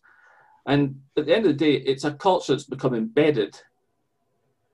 And now I think it would be exceptionally difficult to get rid of it, without treading on a lot of toes. Well, and unfortunately, a lot of people in the oil and gas are known to be quite vindictive if you get on the wrong side of them. Like, as in, if your face doesn't fit. Yeah. So I have a unique story about oil and gas as far as how they treat their employees. I was sent over to the UK to build a SOC, buy a flat. They were paying for everything. And then midstream decided, one, we didn't authorize it. Two, I don't know what you're talking about. And three, you're stuck there. So they quit paying for my flat. The security department that I was working for ended up dissolving midstream. So I had to find other ways to survive. And that's where I got into speaking and actually got involved with the community. But, it's funny, like we talk about CISOs, right? So the CISO I was working for would get on the phone with clients and say, or potential clients and say, oh, I've been working cybersecurity for 30 years. And I'm like, dude, you cannot claim cybersecurity for 30 years. That doesn't existed. That would be 1970. We're talking like punch cards, bro. Like that didn't happen. But that's what I dealt with. And he was so... It wasn't called that. It wasn't even called security. No, so he was worried about losing his job. And he claimed that he worked for the NSA at the same time my father did. I cross-checked that with my dad, and my dad was like, no, I know nothing about that. So, I mean, there's a lot of fake credentials in oil and gas, and there's a lot of people who are really book smart. Like, I give them that much. They're really, really book smart because the budget's there for training. But when you put them behind a monitor and a SIM or an AI platform, they fail. Going back to the interview I had with a CISO for a DoD contractor, I asked him what platforms they worked with. And he said, oh, we used to work with Darktrace. And I was like, oh, well, great. I know those guys, I've done some work for them. I've helped them like push their product and kind of mature it a little bit with my exploits. And he was like, well, it doesn't really help us. And it's, it's a POS and we're getting rid of it. And I was like, dude, I don't understand. Like, if you put that platform into a network that's already hosted, you're going to get shit results. Like, it's going to think that bad traffic is normal. So if you don't clean your shit before you put in an AI product, you're going to fail. Mm-hmm. But there's a lot of things that like CISOs and different industries don't take into consideration, and they make like really spur of the moment decisions. I gotta say, like my problem with, I don't know a single CISO. Well, I think one person that uses Darktrace and likes it, but it's just the email Antigena part, which seems to be somewhat clever because it gives you some automated option. What's right, what's not. The other product, I only know a few people that have used it, and they've all torn it out. Yep. And their marketing is just absolutely ridiculous. Because first of all, I haven't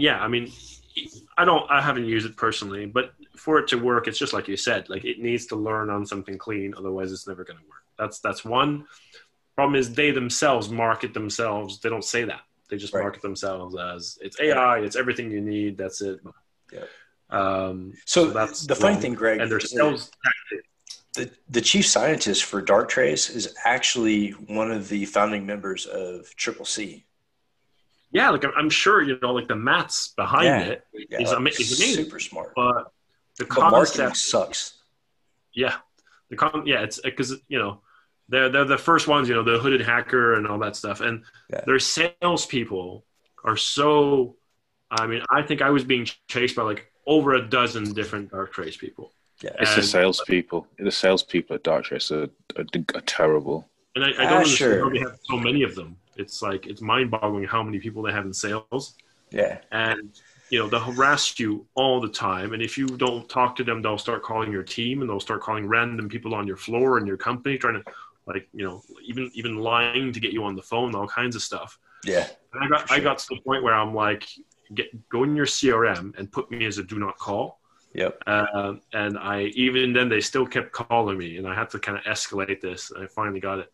And a few months ago, I was on a panel, and one of the people on the panel, she worked at Darktrace. So obviously Darktrace afterwards immediately went after every participant and panel member there to pitch them the product. Yeah. And this guy calls me up and he says, "Oh, hi, Greg.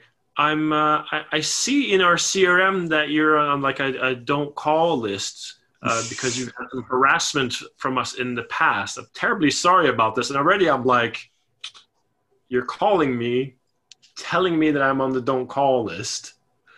But I humored it because I'm like, well, he's apologizing for it.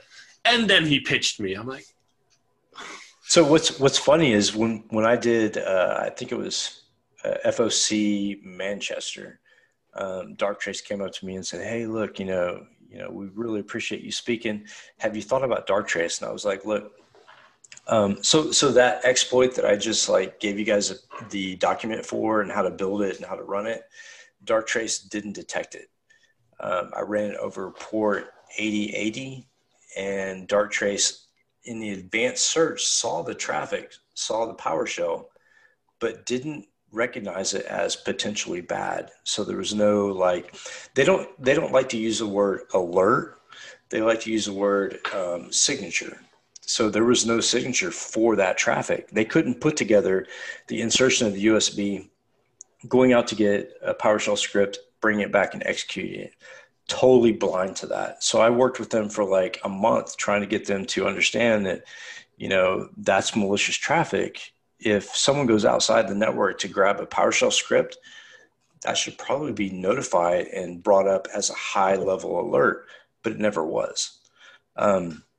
So their product is really immature, but the research team is top notch and very open to working with people.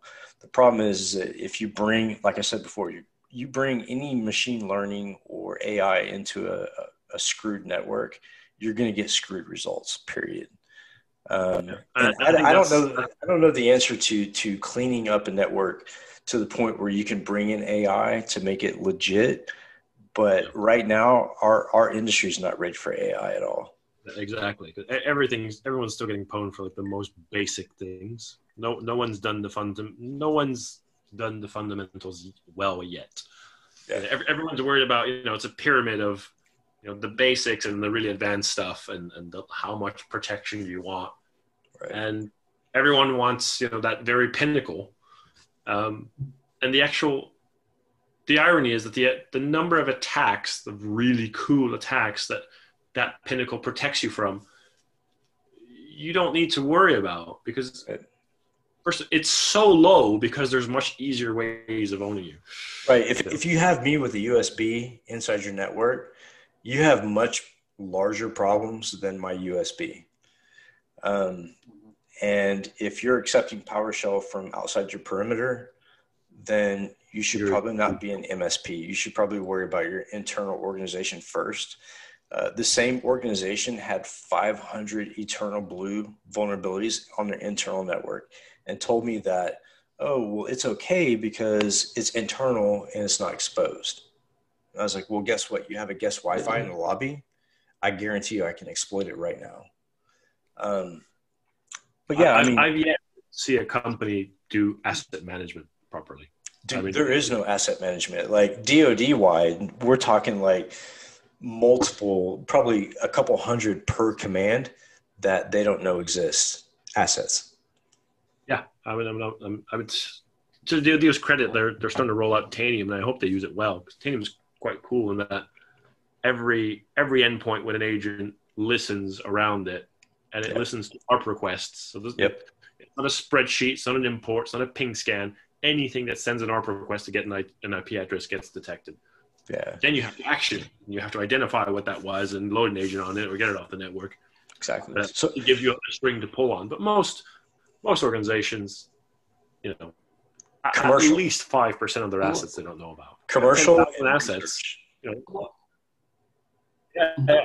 In a lot of cases, enterprise grade people, quite often asset management is something that's skimped on rather badly. the standard asset management, as you probably well know, is it's just a big list of all the computers in the building, names and who has them and all that sort of stuff and things. And quite often what happens is when things are in a rush or, strapped for time or whatever, computers will be thinned out to people without any sort of... It not as bad as it could have been. What was that? Go ahead. But I think we missed that last part. Yeah. From the iPhone. Hello? Yeah. Whoever that is. Hello? Well, Lucas, go ahead. They're talking to you. No, sorry, that's just feedback coming through my mic. Oh, okay. 21st century problems. Yeah. No, I mean, if you don't have asset management, that means you got hosts, you're not configuring, you're not deploying right, you're not removing permissions on, you're not patching, you're fucked. Yeah. And that's the bottom line. So I was talking to Arsenic earlier this week. We had a phone call. I like mine. Yeah, guess what I tech the mark. Right on. Right on. That's genius. So anyways, I was speaking to Arsenic about like some of our history and what he's gone through to try to correlate our story for the documentary. And he was talking about the hack Pentagon. Joel, can you mute for a second?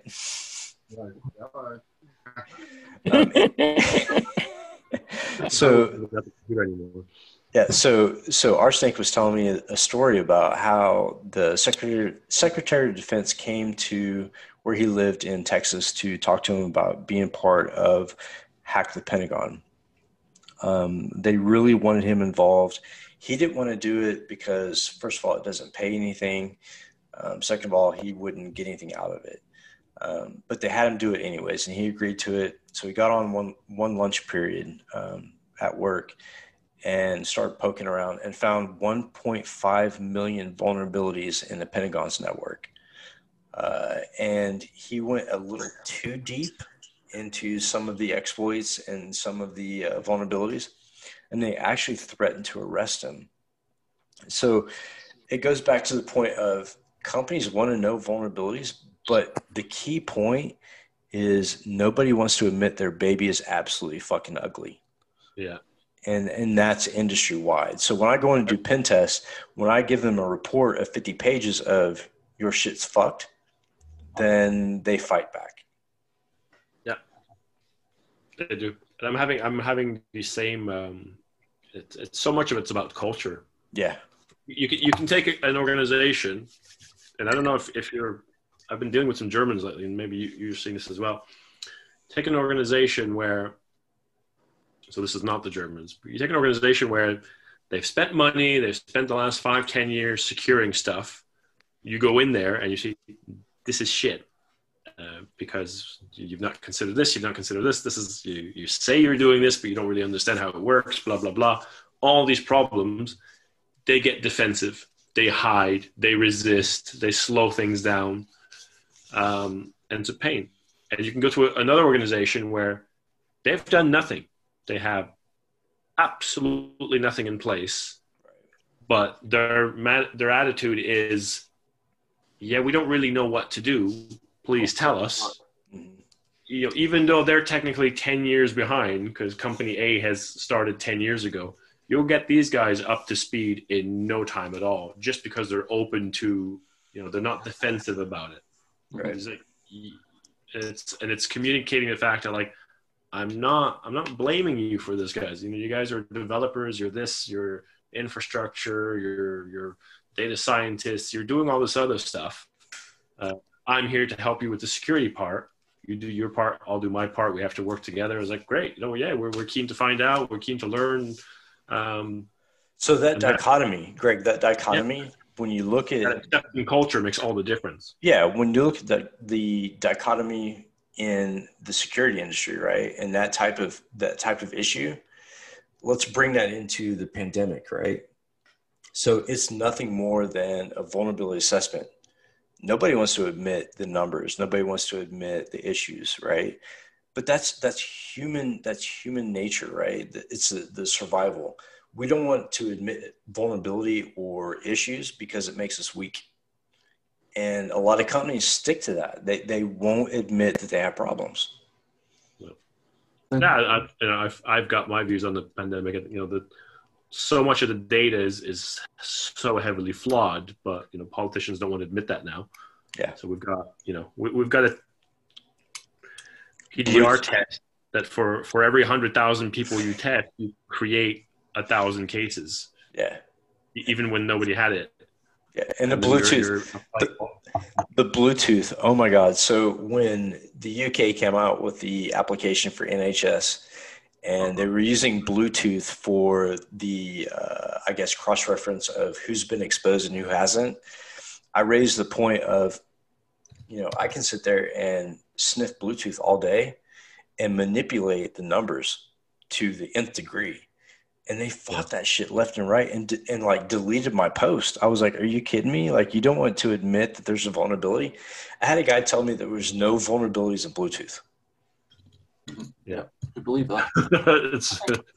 I think the culture that you get as well is within the companies is these people, like you described, Greg, have like done all their checks and they've hardened their system up and everything. But for a lot of people, it's a tick in a box. Well, we've done it. And what they fail to realise is, yeah, you've done it now. In 3 months' time or 6 months' time, there'll be more stuff that comes across, and you go back down and do it again. Yeah. And go back down and do it again. And I think this is what people miss. I'm okay with that, though, Mike. I'm completely okay with having to go back and do audits and tests every 2 weeks. As a matter of fact, let's do it every day. Yeah, I mean, it's the only way you catch stuff because people seem to forget that. Send me Bitcoin. See, you're selling out, Mike. We all have to make money. You can't use them anywhere else, Mike. Yeah. So let's take, for instance, my last pen test I did. I did it for a domain name registrar, and they said they had 20 devices they needed tested. EPP server, and just 20 devices. That was at 20 IPs. So I look at those 20 IPs, and those 20 IPs had 134 interfaces together. So what went from 20 IPs went to 134. On a contract I'd already signed for $2,500 for a week, and I had to cover 134 IP addresses for a domain registrar.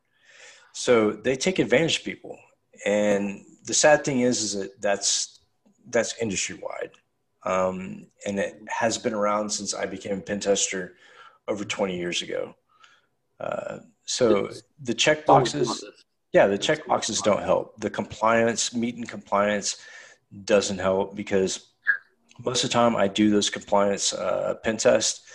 They want to massage the results to make it look like they're not as bad as they are. So they meet that level of compliance for funding. And that's a problem in the industry as a whole.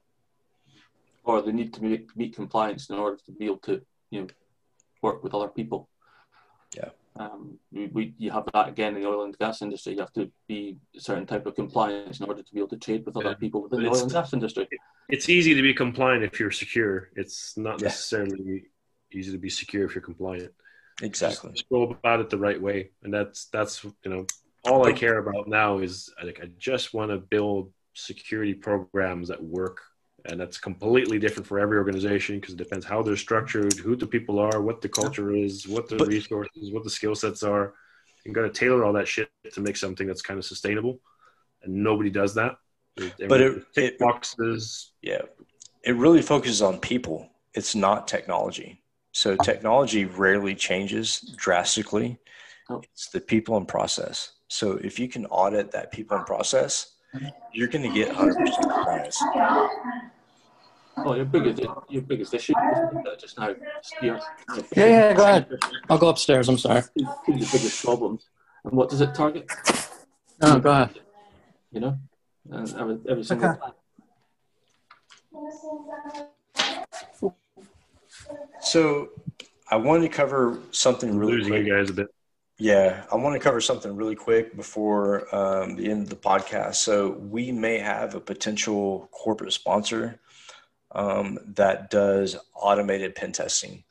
Hopefully we'll have like a sealed agreement within the next 2 weeks. At that point, like this will get a lot bigger. I didn't expect this podcast to like really boom like it has. But I'm like really impressed. And some of the people that we're going to have on, Greg being one, is really big for me. Hopefully we'll get Kevin to come on if he has time between his haircuts and like working. Gym sessions. But yeah, like I want this to be a collaborative effort to go over the industry and look at new ideas and ways to improve what we're doing. And I think we've done that tonight. So I'm going to leave you guys to it. You guys, ask questions, whatever. I'm going to sign off, and I'll probably shut this down in like an hour. But feel free to ask Greg questions as long as he wants to stay. And thanks for joining. Yeah, thanks. Thank you. Thank you. Thanks to us, Mike. Thanks, guys. It's Thanks, been Mike. great. I was about to say I need to bow out because I may have told my girlfriend this is going to take 20 minutes and it's been 2 hours. It's getting late as well. It's not midnight. Thanks, Greg. He's not even answering me on WhatsApp anymore, so I don't know what's up. Yeah, I'm happy to come back anytime Mike wants me to. I've got to get going, but by any means, feel free to connect on LinkedIn if you haven't already. And Ready to go, yeah. always happy to. Yeah, Greg, all right. Thanks, Greg. All right. Yeah, bye. Take care, everyone. Thank you. Appreciate it. Night, everyone. Yeah, need to go to my bed. Nice to meet you too, Mike. Hey, hello, Ryan. How you doing? Good, man. What's happening? Oh, not much. It's time to go to bed now. It's midnight here. It's what is it here? 10:55, nice and early. Yeah, no, 12 o'clock. It's time where you sit, but this time I'm like, I'm going to tap out. yeah, I'm heading off to my bed now. Yeah, I need my beauty sleep and things. But yeah, it's fun talk and things. Yeah, man, it's good. It's insightful, dude. I appreciate it a lot. Well, I mean, there's lots of things you can talk about and everything, but there's a lot of stuff that goes on. I mean, I've been in IT for donkey's years, closing in on, well, I'm a big 5-0. Would you believe it? Look at David, 21, mate. Yeah. Thank you. But, having seen it all, I mean, I've worked primarily in oil and gas up here in Aberdeen. And, all the stuff they've described it's nothing new. It's been going on for years and years and years. Yeah. And everything. And it needs to change. You need to be able to bring people in to do the stuff and accept that you don't know the subject, and listen to what somebody says. And true enough, you go and look at it, it's always just a tick in the box for a lot of places. Oh, we've done security. And then like, well, yeah, you've done security then, you need to do security now. And you try and tell people that they just don't want to know, And like you said, they'll try and dish you or get you dismissed, or like they raise your comments and things. But then what they do when they raise comments like that is you'll probably find somebody internally has picked it up and claimed it, or they found it. Now, how someone like you with so much experience out of work, man, like they cry there's this job, like a skills shortage, but someone with 20, 25 years experience like yourself is looking for work, man. That blows my mind. It's hit a problem in the fact that as more stuff comes along, and especially with the advent of cloud, and you initially had Amazon and Microsoft Azure came along, and there wasn't that many services on it. But look at their stuff now, the amount of services they have. Yeah. As that came along, I realised that what I do is like on-site support. So if I was employed by somebody, I'd be an on-site person and everything. Yeah. But as you get more and more cloud stuff, the on-site support is going to go from the local to the cloud people, because if you get a problem, it goes to the cloud people to solve. So eventually what would happen is an on-site localized person would eventually become a glorified note-taker and things. So I realized that I needed to kind of move away from normal IT support and try and make a move into cloud support or IT security. Yeah. And you've IT gone, security. you've gone for security? Is that where you're... Yeah, is that IT your- security was the thing I kind of picked up on because I realised that also with the way things were going, you had companies who then would have like IP.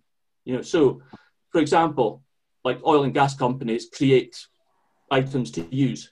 So if they were creating an item, that's intellectual property. So somebody could break in, nick all the files, sell them to somebody else. That person could then fast track it through and gazump them to the market. And that company who spent millions to create it all would lose out on tens of millions, Yeah. So I realized that security needed to be changed, past the point of where the usual type of security was, you went to it and your permissions gave you access to various places on the network, blah, blah, blah.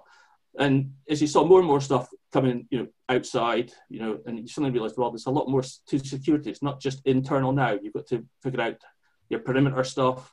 How do you deal with somebody from outside? Jason Street he was on a podcast the other day, and he said physical security is just something that's completely overlooked with everyone concentrating on the actual, the traffic side of things. Like if someone just walking into plugging a USB stick in, like Mike was saying, boom, network owned. Yeah. Mm-hmm. Well, one of the ones that I did years and years ago, one of the companies I worked for was actual physical security of the building. What happened was we got broken into, but not because somebody physically broke in, into the building, like, smashed a window and climbed in and blah, blah, blah. Yeah. What had happened was the bloody cleaners who'd been in cleaning at night had left the back door sitting open. And the person just walked in. Is that even breaking in? I'm not sure. And the funny thing was that I walked in the following morning, unlocked the computer room, walked into it, I looked around and said, that's funny. And I was like, wait a minute, I didn't lock the computer room. I don't normally lock it because, it's in a place where nobody would think to look. I was like, okay. And then the first thing I looked around was, and the first thing I noticed was the 3 laptops were missing.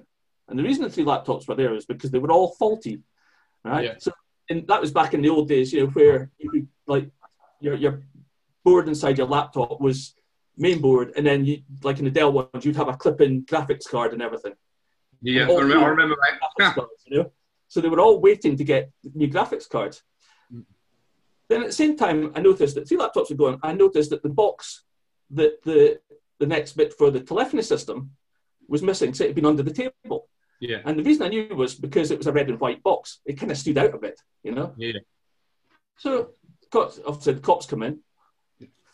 I supply the cops with the serial numbers, make, model of all the machines, thingy. And the next thing I then do is I contact Dell to tell them that these machines have gone missing. So if somebody contacts you for support for them, don't give them anything. Yeah. Following week, they turn up, they come back in. I usually got an evidence bag and one of the laptops, and it's like, yep, recognise that laptop. Turns it over, yep, serial number, definitely know who that belongs to. That's definitely one of our machines. Where did you find it?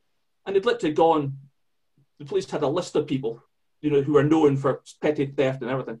And he says the reason we were able to identify him is because sitting in his bedroom was the red and white box that you'd.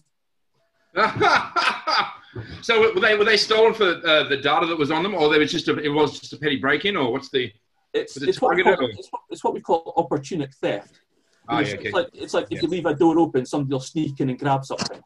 Yeah. Right? Basically, he wasn't in the building for any more than maybe a minute or two, and he slipped back out the same door because the cleaners were too busy cleaning around. And of course, the first thing I said was, well, how the hell did you get in? And the first thing I said was, ask the cleaners. I bet you they left the doors unlocked or open. And true enough, they'd left the back doors sitting wide open while they were away cleaning upstairs and everything. Yeah. And it was just, But like everything else, I mean, as I said, a whole lot more stuff could have gone missing if the guy had been, a determined thief, and the like. But I mean, there's only so much you can do with security. I mean, I've been through the swipe card scene and everything, and it's always the same fault that comes up with swipe cards. You ask people when they come in, and you explain to them why they need to swipe their card on the swipe card thing at the door. But the amount of times you get, so a bunch of people all arrive first thing in the morning, and the first person will swipe their card, and the rest of the people will just troop in. And then you go and run a fire test, and you get the sheet outside, and there's about half a dozen to a dozen employees not on the list. But they're there in front of you, and it's like, why are you not on the list? You didn't swipe your card in the morning, did you? Man, I'm going to tap out. It was lovely to do. Nice speaking to you. Yeah, I connected with you on on LinkedIn. So look for be my guest. Yeah. And I'm sure I'll speak to you again. Yeah, because I'm going to sneak off as well. Yeah, I'll be here every week, mate. I'm a fiend I'll be for back it. if anything else might have got on the go. It's been a while since. Later, man. Yeah, take care. All right. And everybody, take care.